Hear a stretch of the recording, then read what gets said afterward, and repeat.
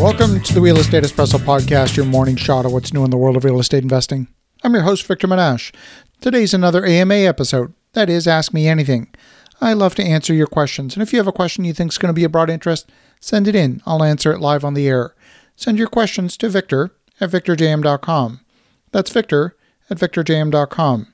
Today's question comes from Jeremy. He asks, I'm looking to develop a residential subdivision that's close to a Naval Air Force base. There are plenty of houses all around the subject property. Could the airport affect what gets built on the property? Well, Jeremy, this is a great question. The regions around airports are all subject to elevated noise levels. The good news is that modern civilian aircraft have got a lot quieter as more fuel-efficient aircraft have replaced the early jet engines of decades past. Newer aircraft use a high bypass turbofan engine that relies on the turbine to rotate a fan rather than simply using the thrust of the jet engine combustion to propel the aircraft. But airports that are close to residential areas regularly get complaints from the general public. The airport authority don't like getting complaints, so instead they restrict what can be built near the airport just so they don't bother getting complaints. The aviation authority in most countries have a set of standards they use to measure and enforce noise coming from an airport. The FAA has two measures, one of them called the Day-Night Average Sound Level, or DNL for short, and then a second one called the Community Noise Equivalent Level, or CNEL. This one's more prevalent in California. On a map, these noise contours show the measurements as you get further from the airport. Some airports that are close to residential areas, like for example John Wayne Airport in Orange County, have gone so far as to restrict flight departure and arrival times so as not to disturb the neighborhoods nearby. No flight will depart John Wayne Airport before 7 a.m. They also need to use noise abatement procedures. That means taking off at a steep angle of attack until the aircraft reaches the boundary of the airport property. Then they throttle back using a slower rate of climb so that they don't produce noise off the airport property, or at least not as much noise. There's a close interplay between the operation at the airport and the surrounding community.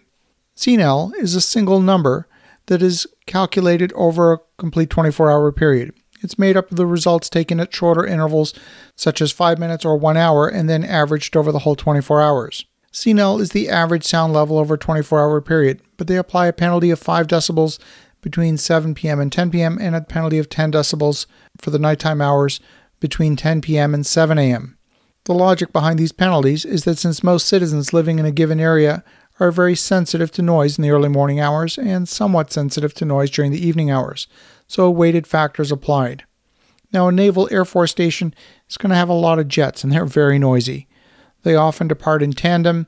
They will often go supersonic, causing sonic boom, which is loud enough to drown out conversations inside a home or an office building. Strange as it may sound, the airport authority may have jurisdiction over what gets built in the area surrounding the airport. They may prohibit development within certain noise contours. They may also impose additional requirements on the construction. For example, if you are allowed to build, you might be required to provide additional sound insulation. That could include more expensive triple-glazed windows instead of your standard double-glazed windows. I spent several weeks evaluating a waterfront property a few years ago that was close to an airport. The way the map was drawn showed the airport exclusion zone roughly coinciding with the edge of the river. Our first conclusion was that the property was suitable for development. But the way the map was drawn was a little ambiguous. It had a very fat line showing the edge of the airport exclusion zone. Everything inside the exclusion zone was not allowed to be developed, and outside the zone was suitable with special sound insulation added to the homes.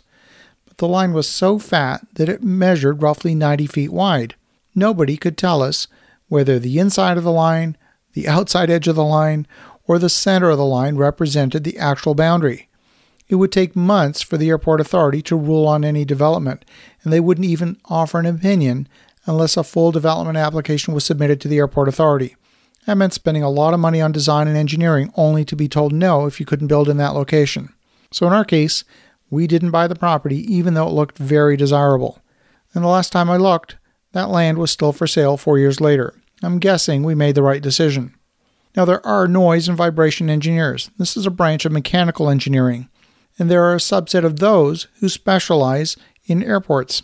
These are the folks you need to consult in making a determination whether your property is buildable or not. the city may grant you a zoning permit, which would give you a false sense of security that you have all the entitlements you need to build a home in that location. You definitely need the input from the airport authority to make sure that you have a buildable lot anytime you're in close proximity to an airport. I want to thank you, Jeremy, for a great question. It's one that comes up often close to airports. And for the listeners at home, have an awesome rest of your day. Go make some great things happen.